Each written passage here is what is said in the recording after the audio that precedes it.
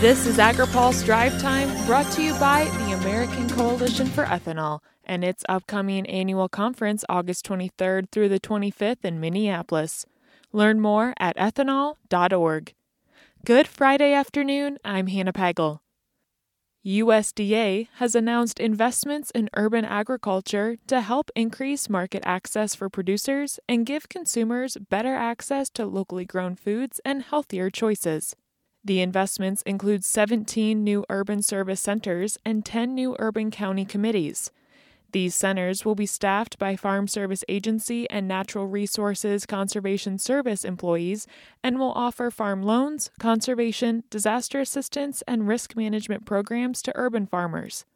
$10.7 million is also going to the Patrick Leahy Farm to School program, which creates opportunities for children to learn more about nutrition and agriculture through hands-on experiences.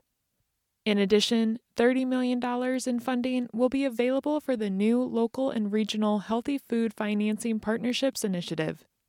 The Department of Agriculture has also set August 23rd as the start of a hearing to review conflicting proposals from milk producers and dairy processors for modifying the pricing formulas under the Federal Milk Marketing Order System.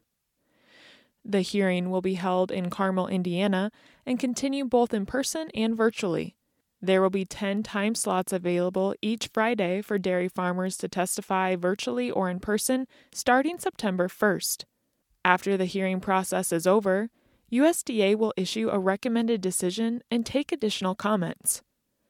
New York Democrat Kirsten Gillibrand spoke on this week's AgriPulse Newsmakers. She says the current milk marketing structure does not support the sustainable growth of farmers. Well, what we're doing is we're going to have 6 weeks of hearings to hear from producers, to hear from industry participants about what changes would make sense in the federal milk marketing order system. Right now, a lot of dairy farmers do not get reimbursed the cost of production. And this has been a tragic and continuous problem since I've been in the Senate. Gillibrand says the federal milk marketing system has created a lot of challenges for farmers to overcome. And it's resulted in a lot of farmer suicides, which we're doing work to improve mental health and create a hotline.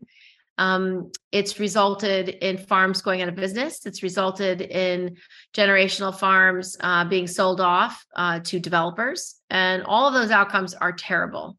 So we need a better system to price milk so that our farmers get reimbursed more than the cost of production so they have enough of a profit to sustain themselves, to stay in business, and to have a thriving industry in our state and in our country. Gillibrand says if Congress does not support small or large dairy operations, it could cause a national food security issue.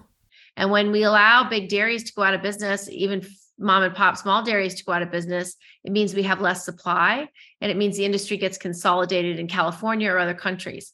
California is having a water crisis. They're having a wildfire crisis. We should not depend on one state or one region of this country ever for the production of any essential thing. And I think dairy is essential. So I want to see vibrant, robust production on the East Coast, in the Southeast, in the Midwest, and in the West. Gillibrand also shares more on the 3 priority areas she'd like to see made to the Supplemental Nutrition Assistance Program.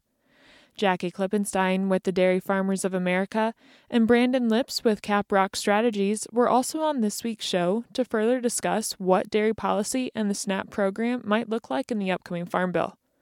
Head to agripulse.com to watch the full show or catch it on RFD TV tomorrow morning at 11 a.m. Eastern, 8 a.m. Pacific. Now, here's a word from our sponsor. Today's AgriPulse Drive Time is brought to you by the American Coalition for Ethanol. The American Coalition for Ethanol is hosting its 36th annual conference in Minneapolis, August 23rd through the 25th. This must-attend event features timely updates on biofuel issues, and this year a special reception will be held at a Minnesota Twins baseball game. Visit ethanol.org for event details.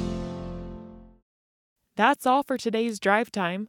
For more agriculture, trade, environment, and regulatory news, visit agripulse.com. Reporting in Washington, I'm Hannah Pagel.